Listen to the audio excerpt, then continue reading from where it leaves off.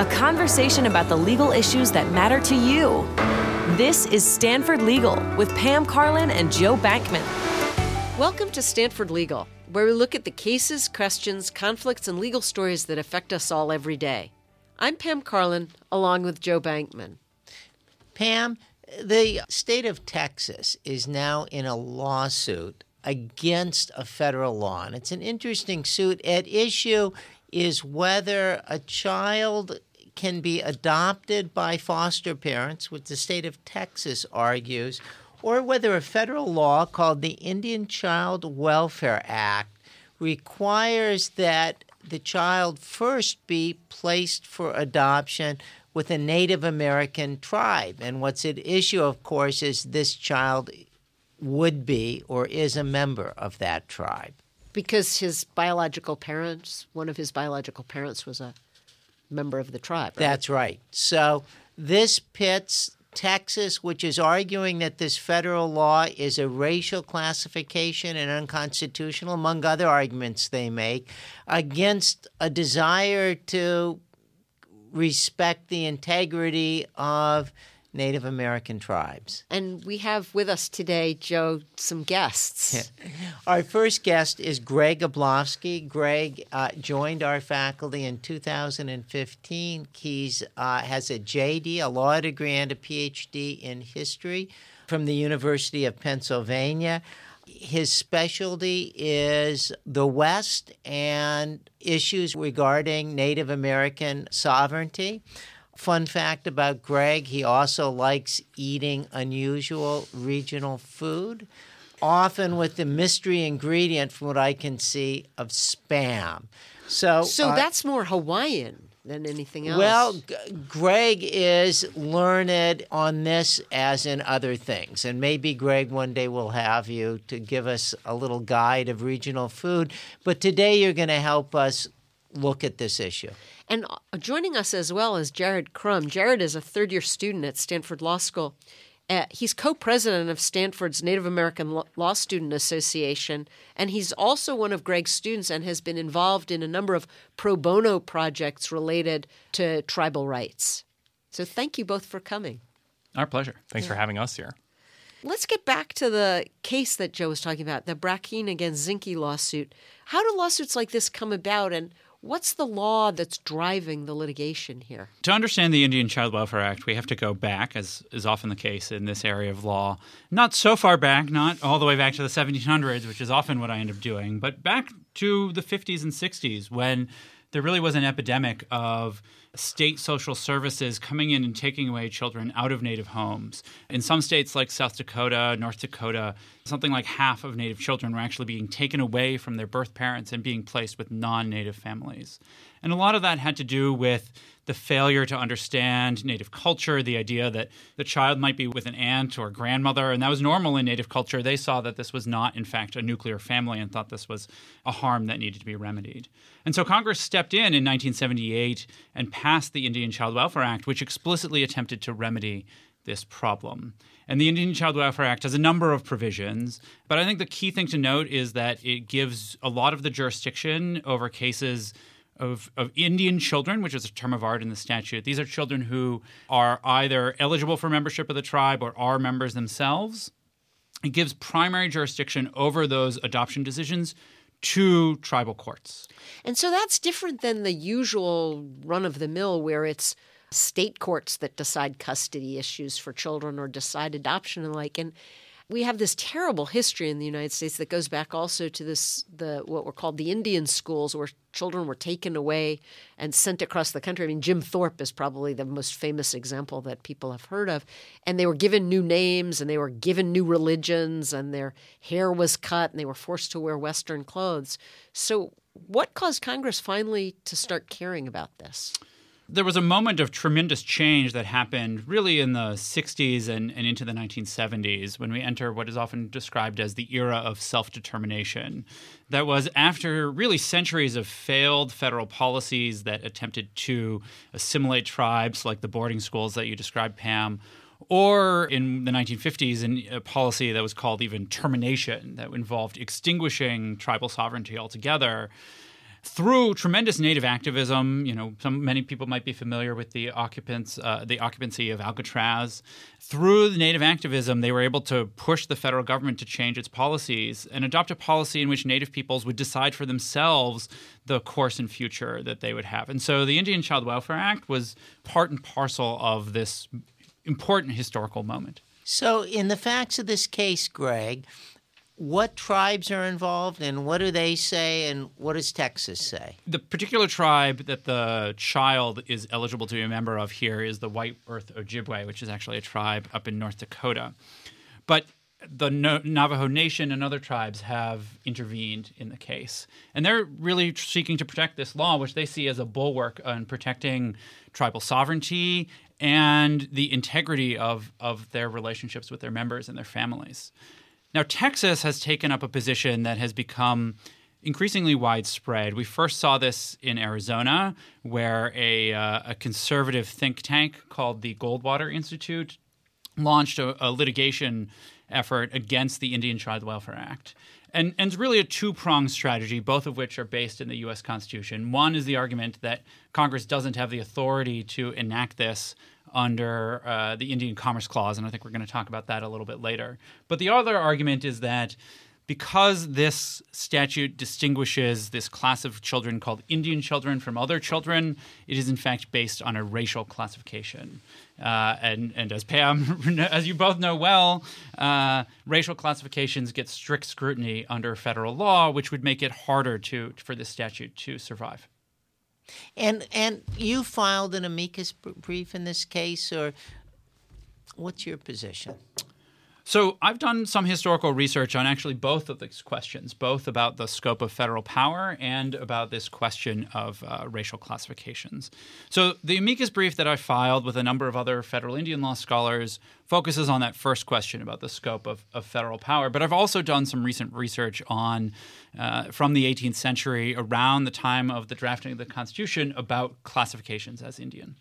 And is it racial? Is it something else? What do you conclude? Well, to understand that, we have to go back to a case that predates the Indian Child Welfare Act called Morton versus Mancari from the 1970s. And in Morton versus Mancari, there was a very similar challenge that was happening to a classification as Indian, in this case for the purposes of hiring at the Bureau of Indian Affairs.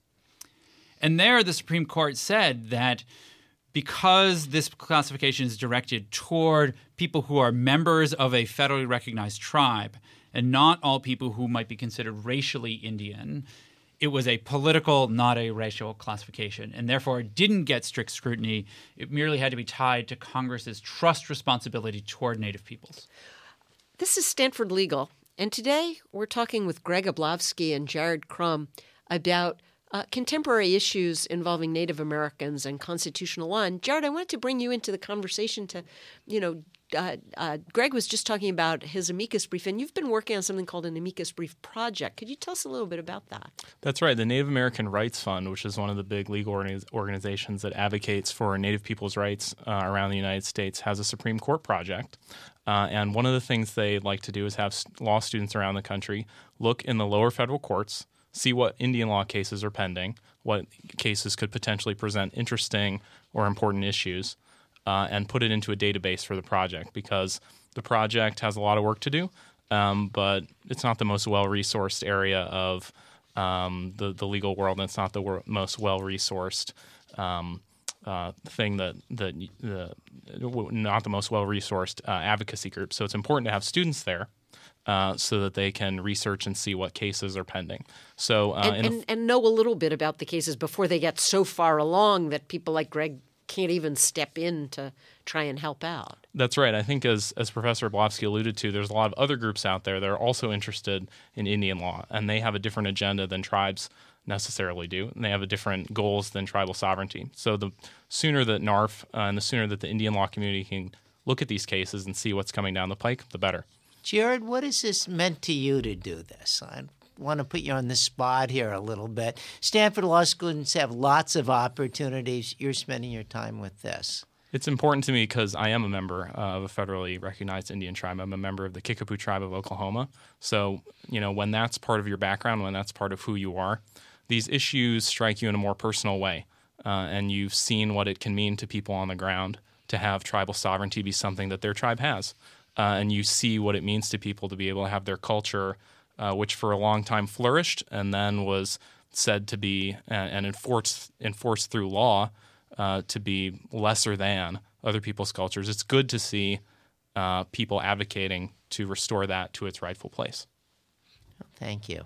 I want to get back now, Greg. Right before we had a little break, you were talking about a case that concluded that the term Indian, and we use this term because that's the term that's used in the law and in the Constitution, the term Indian was thought to be political and not racial, but you've researched it, and what do you conclude? Well, what I tried to do is figure out when the word Indian was put into the Constitution in the first place, what did people think that it meant? Was it political or racial? And what I came up with is that it's very difficult to separate them. That is, people at the time thought of it both thought about the category of Indian both as political and as racial. But I think it's important to draw a distinction here.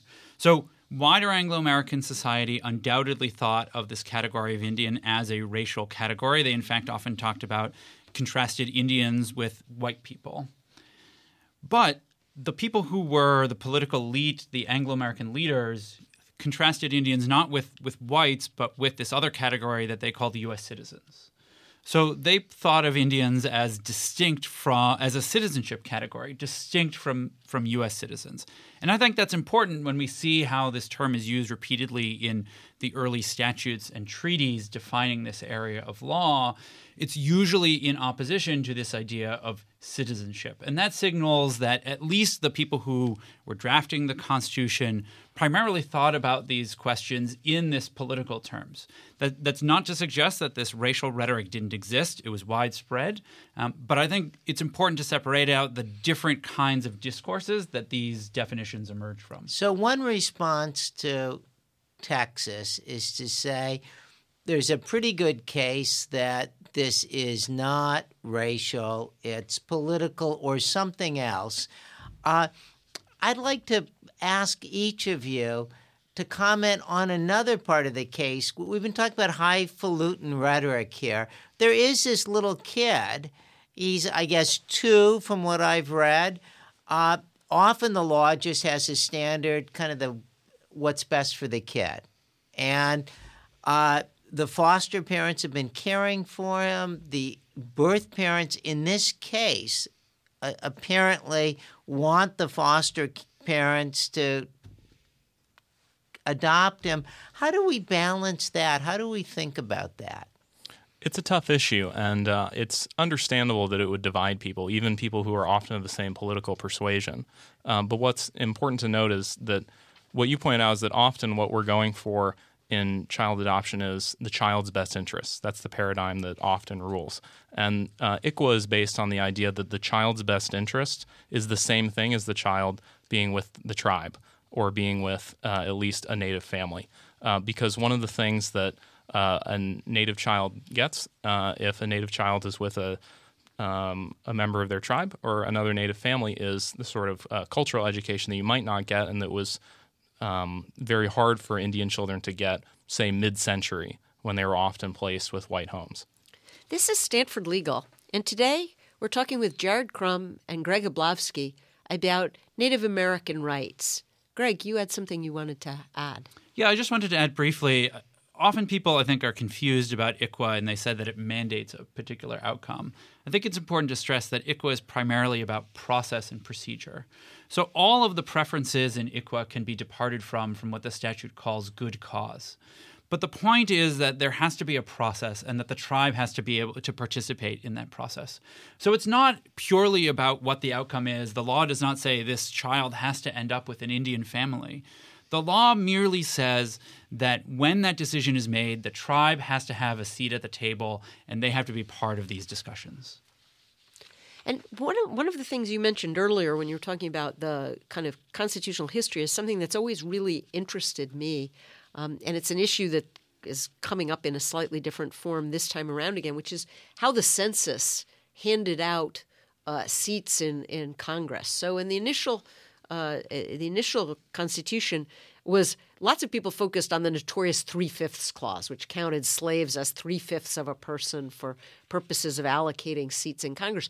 But Indians didn't count at all. Native people didn't count at all if they were not taxed, which essentially meant if they were still part of a tribe, as opposed to people who decided to just completely assimilate into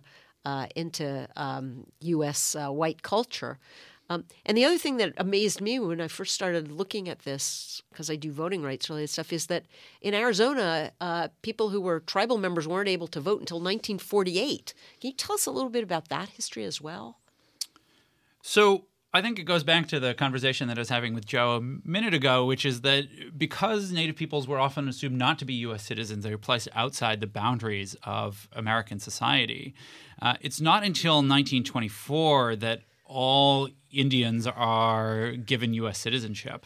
And as you suggest, Pam, it wasn't until much later that many of them got voting rights. And the reason for that was that they were understood to be wards of the federal government. That is, because of the extensive power and responsibility that the federal government had, the idea was that they couldn't possibly be interested or have a role in state politics.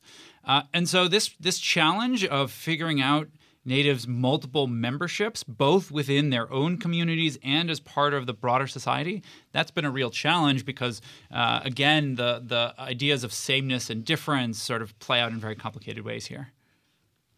Yeah, it does seem to me that it's almost as if members of tribes are getting the worst of both worlds. That is, it used to be that we said they were political and therefore they couldn't vote. And now we're saying, no, they're not political. It's a racial issue. And therefore the tribes shouldn't have any real say in how custody decisions are made about Native kids.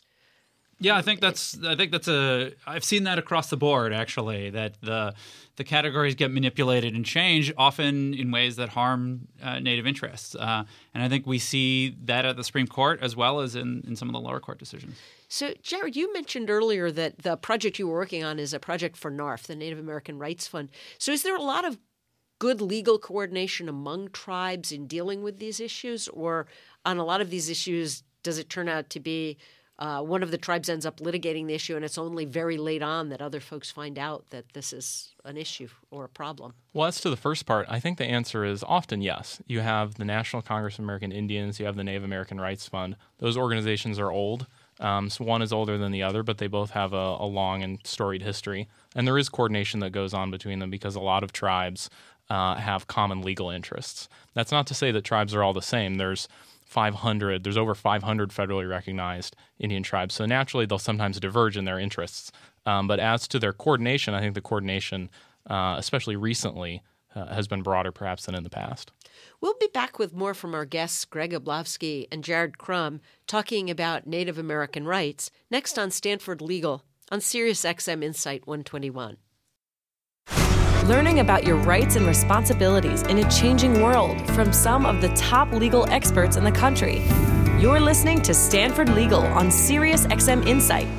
Welcome back to Stanford Legal, where we look at the cases, questions, conflicts, and legal stories that affect us all every day. I'm Pam Carlin, along with Joe Bankman. Greg, or before the break, we were talking about a case, Brackeen versus Zinke. And one of the aspects of the case is the federal government's authority to regulate tribes. And as it turns out, there are not one but two commerce clauses in the U.S. Constitution. I'm wondering if you could explain a little bit about the differences and talk a little bit about the so-called Indian Commerce Clause. So for a long time, the Indian Commerce Clause has been read by the U.S. Supreme Court to give the federal government what is called plenary power over this body of law called Indian Affairs. And plenary power basically means the federal government can, by and large, do what it wants. And that was in part responsible for some of the historical injustices that Pam was referring to earlier. But it has also been the foundation for statutes like ICWA and these other more recent laws that have sought to protect tribal interests and sovereignty, particularly against private individuals and against states. So it's a double-edged sword for tribes. In class, I call the federal government the tribe's frenemy because of this sort of dual nature and role that the federal government has played throughout history. Yeah, I mean, the federal government, it turns out to have sometimes to treat Indian tribes as foreign nations almost with treaties, and then it disregards the treaties even more than like pulling out of NAFTA or pulling out of the Trans-Pacific Partnership. We had a lot of practice with that, with some of the treaties with Indian tribes. Yeah, that's absolutely right. So that's why this challenge, part of the Brackeen case, is challenging whether Congress even has the power to enact this statute. And the amicus brief that I co-wrote really focused on pointing to the broad basis within the text of the U.S. Constitution for upholding this authority. So I argue that it's not just about the Indian Commerce Clause, but about all these other provisions, the Treaty Clause that Pam just referenced, the Supremacy Clause, aspects of what is called the Property and Territory Clause. And if you look back at the group of people that we now call the framers, they really had a holistic understanding, and they really sought to prevent the intervention of states in this area, similarly in some ways to the way that they sought to prevent states from interfering in foreign relations. They had the same fears. I think it's important to remember how much power Native nations had at the time that the Constitution was drafted. They had tremendous amounts of military power. They defeated the United States in the very first battle that they have against the United States in 1791. Yeah, and one of the other things that, you're such an expert on the time of the framing is Reconstruction and the 14th Amendment and the ability to enforce equality for Indians. That's where, for example, the parts of the Voting Rights Act that provide special protection to Native American and Alaska Native voters come from. They don't come from the framing so much as the idea that you have to protect tribal members from the kind of prejudice they often face in the states. Yes. I mean, I think it's important to emphasize the ways that Reconstruction both altered but also maintained that earlier legal framework. There was some discussion around the drafting of the 14th Amendment, and actually you referenced the Indians not taxed language. Right. They put that back into the 14th Amendment, and there's a case soon after the adoption of the 14th Amendment that says, no, Indians are still not birthright citizens, even after the adoption of this amendment that seeks to overturn Dred Scott. Yeah, it wasn't until I started doing some work on Indian voting rights that I started reading these cases, like the case, I guess it's from Nebraska, where the guy goes to vote in 1870. They say, no, you can't vote. You're not a citizen, even though, yes, you live in Omaha, just like everybody else. Jared, I wanted to get back to you to talk about some of the work you've been doing in addition to the amicus brief project, gathering all the cases for NARF. You've also been doing more direct services style pro bono work. Could you tell us a little bit about that? Yeah, we've done 2 trips now up to the Yurok Reservation, which is in Northern California. It's just a few miles south of the Oregon-California border. It's a really beautiful area of the country, but it's also a part of the country that has a high level of need of all types, including legal need. And so what we've done is NALSA has, the Native American Law Students Association, our Stanford chapter has organized 2 pro bono trips up to the Yurok Reservation. Last year we went up and we did a criminal record expungement clinic, which is so important for making sure that members of Indian nations can thrive and interact in the economy, get jobs, rent apartments, all that. And this year we did a wills writing clinic to make sure that Native peoples can retain the property that they hold, not just real property, which we often think of when we're thinking of wills, but also personal effects and cultural patrimony, which is important to make sure it gets passed down to your descendants as well. This is Stanford Legal, and today we're talking with Jared Crum and Greg Oblowski about Native American rights. And I just wanted to follow up a moment, which is, you said you went up to the reservation, and is there generally are legal services generally available on the reservation, or is it far away and hard to find lawyers? It's both. It's far away and hard to find lawyers, but they also have legal services already there. So it is far away. It's remote to major metropolitan centers, so it can be hard for people to get legal services or to get affordable legal services. That said, they already actually have a terrific Department of Justice in the Yurok Nation, and the Chief Judge, Abby Abinanti, is terrific. She's award-winning, and the justice system that they run there is very connected to the people, and it's excellent at settling disputes in a culturally sensitive and culturally appropriate and culturally competent way. And that's exactly what we like to see. We like to see tribes exercising sovereignty. And one of the things you do when you exercise sovereignty is you have a court system like any other sovereign, and you use it, and theirs happens to be really good. So we kind of see ourselves as supporting them. Yeah, I think that the point you're making is a really important one, which is with respect to adjudicating issues that come up within the context of the reservation, you can have a tribe that does a great job of that with its own justice system. There are a number of tribal Supreme Courts around the country that are very well respected. And the expungement stuff you were doing was outside of that system because they had to deal with the California state legal system as well, right? Yeah, that's, I think, a theme that's kind of underlay our whole discussion here. Tribes and states are always interacting with each other, and they often come into conflict because they're both sovereigns within our constitutional system. They're both subnational sovereigns, and so they naturally can sometimes clash on these policy issues. This was an opportunity for us to use California state law to help tribal members, which was really good. Jared, I'm a little bit entranced about the notion of this separate tribal justice system. Can you say what struck you as the best thing about it or the most surprising thing about it? I like the size of it. It's very connected to Yurok. The main justice, quote unquote, at the Yurok reservation is right near everything else. And you can just walk in the front door and you obviously have to go through a process to get your case adjudicated, but you can. And the thing that really impressed upon me just how connected the justice system is to the people at Yurok is the fact that in their main courtroom they have a conference table and it's separable into 4 or 6 different tables, but when you put them all together, the pattern that it makes on the table is the Klamath River, which is everything to the Yurok people. So I think that kind of shows just the ethos that goes into their tribal justice system. Thank you. Greg, you have a pro bono project with the tribe that involves, of all things, coming up with the tax code. Yeah, so we've had a group of students who have been doing some work, doing legal research and assistance for the tribe, trying to help them. I think it's important to stress just how central resources are. Jared, I think, alluded to this. And the jurisdictional complexities of Indian law make taxation a real challenge and have forestalled the economic development of many Native communities. And so we think that this is a really important work that we're helping the tribe do. I want to thank you both for being here. We looked at a case which has to be riveting for everyone, pitting what we normally might unreflexively think of the best interest of the child versus the notion of getting the tribe and tradition in at the table to decide custody issues, to how the federal government regulates tribes and how they should regulate tribes. Thank you for joining us on Stanford Legal, here on SiriusXM Insight 121.